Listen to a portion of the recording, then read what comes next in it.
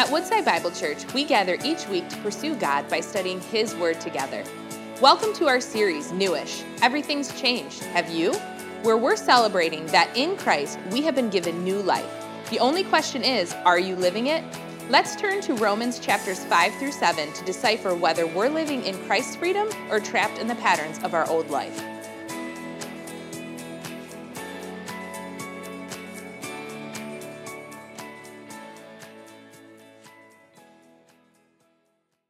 Well, let's continue to worship God as we open His Word together. And as we began last week, we are in the book of Romans, or more accurately, Paul's letter to the church in Rome. That's really what this is. This is a letter. It can come off as a theological treatise, but it is a pastor writing a letter to a group of Christians in Rome, to a church in Rome. So really the first big chunk of the book of Romans is chapters 1 through 3. Chapters 1 through 3. And in those chapters, Paul's essential message is, in sin, we are condemned. In Christ, we are justified. In sin, we are condemned before God. In Christ, we are justified before God. That's Romans chapters 1 through 4. Romans chapter 1 through 3, he lays out our condemnation. In the middle of chapter 3 through the end of chapter 4, he lays out our justification. Really powerful chapters of Scripture. And then we saw last week, starting in Romans chapter 5, verses 1 through 11, that Paul's point is we are justified in Christ, and so much more. Our legal justification before God is only the beginning of His rich blessings for us in our salvation. We have peace with God. We have joy in suffering. We have joy in future glory. We have certainty of our future hope because of the Holy Spirit in us and because of Christ's work on the cross. He elaborates on the benefits we have because we are in Christ. Justification is only the beginning. And the rest of the verses in chapter 5 verses 12 through 21, Paul is, in a way, zooming all the way out on the scope of human history. And he's looking at this large swath of God's work through the timeline of history. And it's really a summation of everything he said in Romans chapter 1 through Romans chapter 5, because he's really going to turn a direction. Romans 6 starts a new section of the letter. So as he summarizes these first 5 chapters, he almost zooms out on all of human history in order to lay this out as clearly as possible. It is power-packed. I mean, this argument is tightly woven, but I'm going to try to unwind it for us as best I can. So let's read these verses. Romans chapter 5, verses 12 through 21. Brothers and sisters, hear the words of our God. Therefore, just as sin came into the world through one man, and death through sin, and so death spread to all men, because all sinned. For indeed, sin was in the world before the law was given, but sin is not counted where there is no law, and yet death reigned from Adam to Moses, even over those whose sinning was not like the transgression of Adam, who was a type of the one to come. But the free gift is not like the trespass. For if many died through the one man's trespass, much more have the grace of God and the free gift by the grace of that one man, Jesus Christ, abounded for many. And the free gift is not like the result of that one man's sin. For the judgment following one trespass brought condemnation, but the free gift following many trespasses brought justification. For if, because of one man's trespass, death reigned through that one man, much more will those who receive the abundance of grace and the free gift of righteousness reign in life through the one man, Jesus Christ. Therefore, as one trespass led to condemnation for all men, so one act of righteousness leads to justification and life for all men. For as by the one man's disobedience the many were made sinners, so by the one man's obedience the many will be made righteous. Now the law came in to increase the trespass. But where sin increased, grace increased all the more, so that as sin reigned in death, grace also might reign through righteousness, leading to eternal life through Jesus Christ our Lord. This is the word of the Lord. Thanks be to God. Who is your representative? Who is your representative? Now, when you hear that question, your mind likely goes to our governmental leaders in the U.S. Congress. And what I'm getting at isn't exactly the same, but it's close-ish. So let's run with it. As you guys know, one of the deeply embedded aspects of the American political system is representation. We declare that we are a nation ruled of the people, by the people, for the people, and yet, despite that bold declaration that we are self-ruled, we actually follow a governmental system of representation.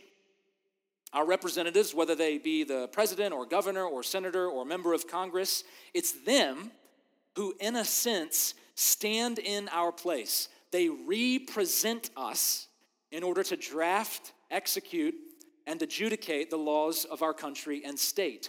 All of us are collectively represented in this way. But it's not just in government. In a sense, every group has someone who represents them. So think about the phrase, he's the face of the organization. When we say someone is the face of an organization, we mean this one person represents a collection of persons. And what that one person says or does has bearing for the whole group. So if the face of the organization screws up, it makes the whole organization look bad. If he does well, it makes the whole group look well. Because he's their representative. He's their face. So who's your representative?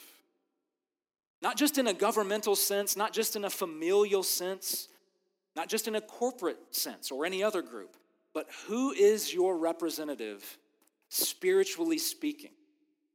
Because just as we are represented in government by our elected officials, just as we are represented in our families by our parents, just as we are represented in our work by our bosses or executives, so also we are represented spiritually by one of two individuals.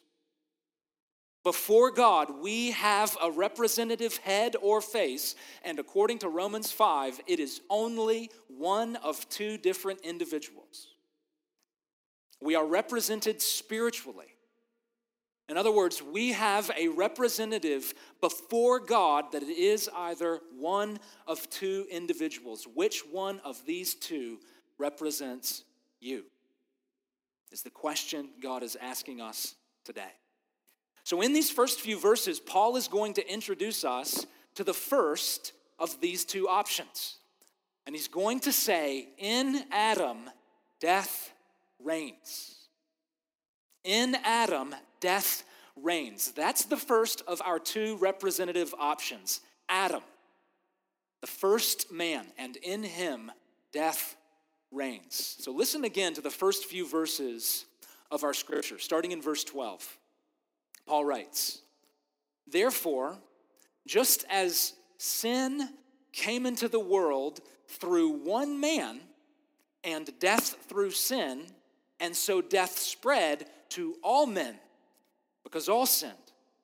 So Paul, of course, is referring to the Genesis account. In the beginning, God created the world, and he also created man. But the first man, Adam, sinned against God. God had said, the whole garden is yours to enjoy. The whole garden and everything in it is yours to enjoy, Adam, but this one thing is off limits. And Adam crossed that limit. He crossed that boundary. He transgressed the boundary set by God. And God had warned Adam, if you cross this boundary, you will die. And Paul is referencing all of that in verse 12 when he says, sin came into the world through one man, and death came into the world through sin. But notice how the one man's actions have consequences for all men. Sin came into the world through one man, and death through sin, and so death spread to all men because all sinned. So Adam, as the head of humanity, the representative face of humanity, his action and the consequence of his action spread to all those he represents. Death spread to all men through one man. Paul continues in verses 13 and 14. He says, for sin indeed was in the world before the law was given. But sin is not counted where there is no law, and yet death reigned from Adam until Moses, even over those whose sinning was not like the transgression of Adam. So what Paul is doing here is proving his point that death spread to all men through one man, Adam. So what he says is that before the law of Moses was given in Exodus chapter 20, the 10 Commandments, before the 10 Commandments were given through Moses, sin was not counted. From the time of Adam until the law of Moses, which was presumably centuries worth of time, if not longer, there was no divine law yet revealed to humanity. Humanity did not know exactly, precisely, the will of God for how they were to live because the law hadn't been given to Moses yet. And yet, Paul says, what happened to those people? What happened to those people between that time of Adam and Moses? They died. Death reigned, Paul says, from the time of Adam until the time of Moses. But why? How? Those people's sins didn't count because there was no law to count them by, right? So they shouldn't die, right? Paul says no. They still died because their representative before God was Adam. Sin came into the world through one man and death through sin, and so death spread to all men. Everyone died from the time of Adam to Moses, even when there was no law. In Adam, all die. In 2001, the largest example of white-collar criminal activity hit the headlines. If you were around back then, you probably remember the Enron scandal. Enron was an energy company based out of Houston that acted in all sorts of financially and economically mischievous ways in order to cheat people out of billions upon billions of dollars. There's a really good podcast called American Scandal that tells the story. American Scandal is the name of the podcast. But here's the thing that sticks out as you listen to the story. Enron had thousands of employees across this country and employees across the world, thousands of them. But as it relates to this scandal, only a handful of men at the very top really knew what was going on. CEO Ken Lay, COO Jeff Skilling, and another executive named Andrew Fastow. It was these three, the heads of the company, the face of the organization, who carried out these acts of deception, fraud, and injustice. And yet, the consequences of their action spread to all within the organization. Almost overnight, thousands of employees' 401k accounts evaporated. Altogether, billions of dollars in retirement savings earned over the course of decades of work, gone, wiped out because of the actions of their representative heads. And so it is for the representative head who stands over all of humanity, Adam. From our first father, we have all inherited death. The legacy of the first man is that every man after him dies, just as he did. Now you may say to yourself, this isn't fair. Just as it wasn't fair to those Enron employees to suffer, so I shouldn't have to suffer because of Adam. But this is why it's so important who represents us. Because in a mysterious way, we're connected with the one who represents us. And where they go, we go. When they prosper, we prosper. When they blow it, we suffer with them. This is true for our parents in relation to our families. This is true for our bosses in relation to our workplace. This is true in our country as it regards our elected officials. This is true for the coaches of our favorite sports teams. The head of the organization represents us and is connected to the rest of the organization. And so it is with Adam over humanity. So it is with Adam over each one of us. We will die just as he did. And there is so much beautiful diversity amongst humanity. My wife and I saw the newest Marvel movie last night, Shang-Chi and the Legend of the Ten Rings, and there is so much beauty in the culture and the landscape of East Asia and China depicted in that movie. So much beautiful diversity amongst humanity and creation. Our appearances, our languages, our culture, our perspectives, our dress, many beautiful differences. But there is one commonality we share. We all together die because we are all together under Adam. In Adam, death reigns. But notice what Paul says there at the end of verse 14, the very end. He says, yet death reigned from Adam to Moses, even over those whose sinning was not like the transgression of Adam, who was a type of the one to come. So he's almost already hinting at that there's another option. The coming one, the one who was to come, the one who was to come after Adam, and we're going to see him lay out that, of course, it is Jesus. That's our second of two options by whom we can be represented before God. In Adam, death reigns. In Jesus, grace reigns. In Jesus, grace reigns. So starting again there in verse 15, Paul writes, but the free gift, or it could say the free grace of Jesus, the free gift is not like the trespass of Adam. For if many died through the one man's trespass, much more have the grace of God and the free gift by that grace of that one man, Jesus Christ, abounded for many. So you see what he's done here. On the one hand, he says, in verse 14, he says that Adam was a type of the one to come. In other words, there's a similarity between Jesus and Adam as the two options for who can represent us before God. But on the other hand, the free gift of Christ is not like the transgression of Adam. And here's the difference. If many died through Adam's trespass, much more has the grace of God and the free gift by the grace of that one man, Jesus, abounded for many. So this is remarkable. As far as death spread, which is really far, right? Because everyone dies. Nevertheless, much more has grace and the free gift of life abounded for many through Jesus. So hear this, church. There is more grace in God than there is death in the world. And there's a lot of death in the world.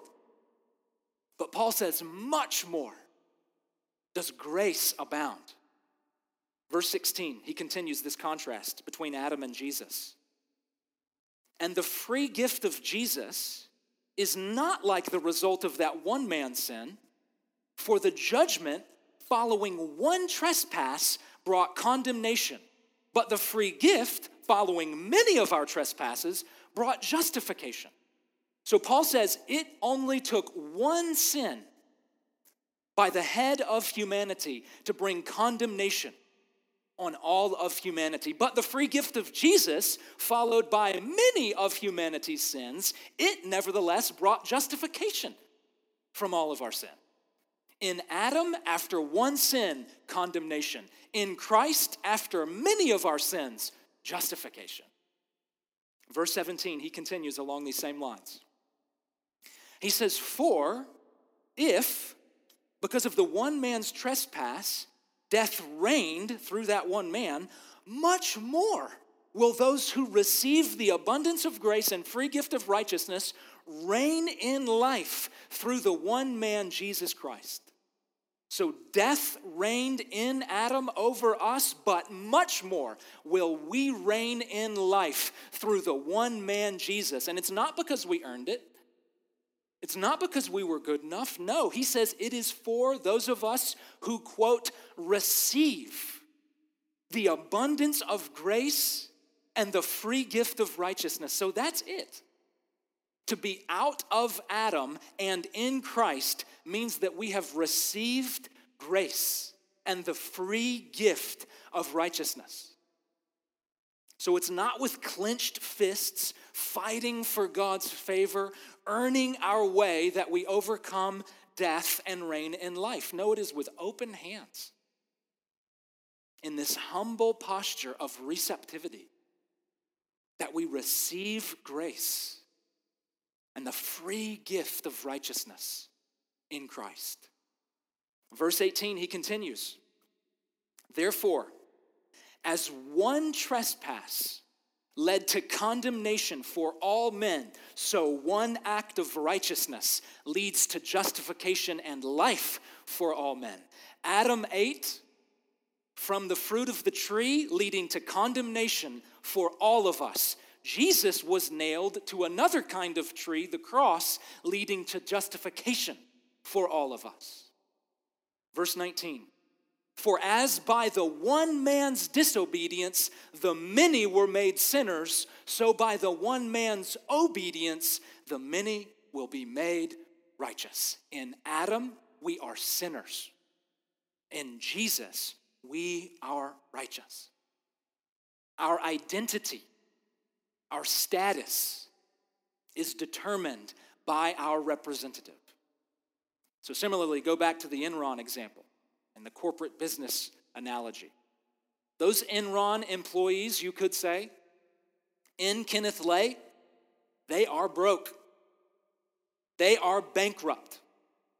Now, if they had worked for Amazon, you could say, in Jeff Bezos, they are wealthy. They are rich.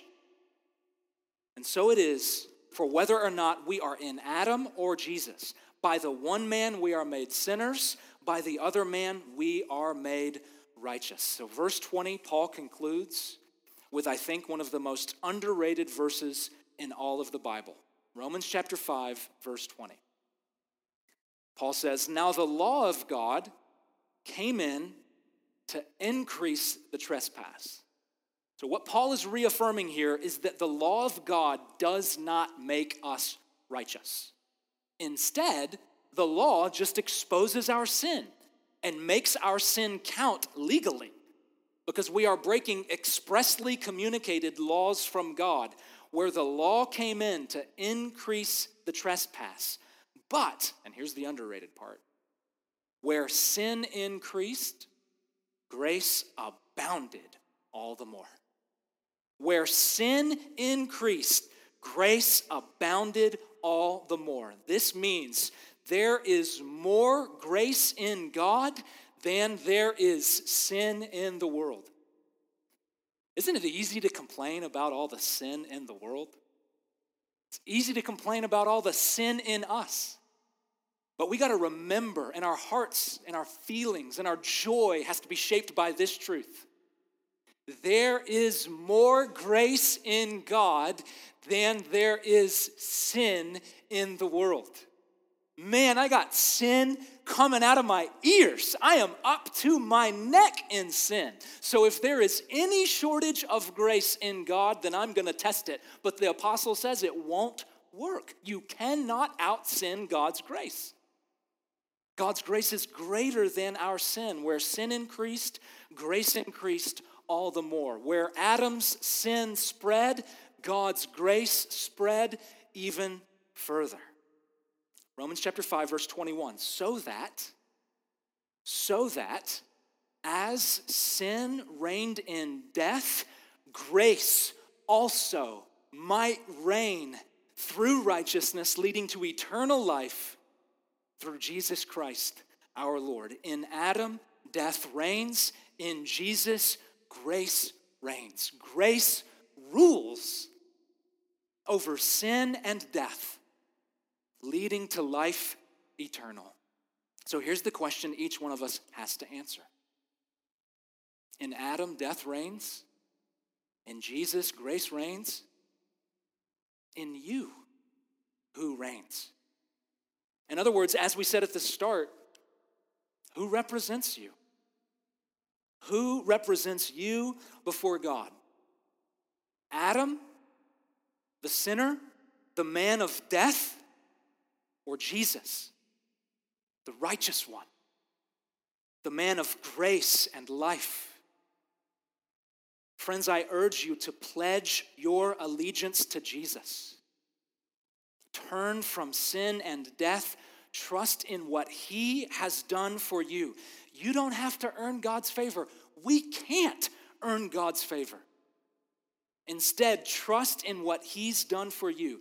Jesus did what Adam failed to do. Jesus did what all of us have failed to do. As Adam's children, Jesus lived a life of unblemished righteousness and joy and strength. And then Jesus died the death we deserved, taking upon himself the curse of our sin and death. That's what Jesus did for the likes of us. Trust in what he has done for you and humbly receive this gift of life and righteousness. In 2005, Politico, the news outlet, reported that 77% of Americans aged between 18 and 34 could not name either one of their U.S. senators or who their U.S. congressperson was. 77% could not name any of them. Now, we may shake our heads at the lack of civic awareness. We may say it's a shame that so many of us don't know who represents us in Congress. But it is a tragedy of eternal consequence not to know who represents you before God. Do you know? It is either one of two options, Adam or Jesus. Trust in Jesus. Receive grace and live. May it be so. In the name of the Father, Son, and Holy Spirit. Amen.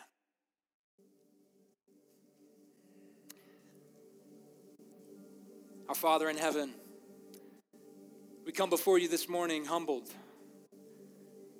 as we reflect on the universality of death. This weekend, especially in light of 20 years ago, we especially feel that death has spread to all men. And so, Father, we come before you humbled. We come before you silenced as we think about this shared experience that all of us are heading towards. And God, we lament the trajectory of humanity because of sin, because of our first father, and because of each one of our contributions since. In Adam, we are sinners. We humbly confess. And yet, God, Paul is also expounding upon and celebrating your gracious heart and your purpose to show more grace than we could ever send. Your purpose to show and spread grace even further than death has spread over the history of humanity. And so, God, our hearts are joyful too. Meet us here, Father, and help us open our hearts to receive grace, to receive your love, to receive your power that overcomes our sin, that overcomes death. Hear us, God, as we collectively, with one voice, say, thank you, Jesus. It's in his name we pray. Amen. Thank you for joining us as we study God's Word together. We would love to hear how God is moving in your heart and get you connected into the Woodside Bible Church family. Head to woodsidebible.org/connect to introduce yourself to us today.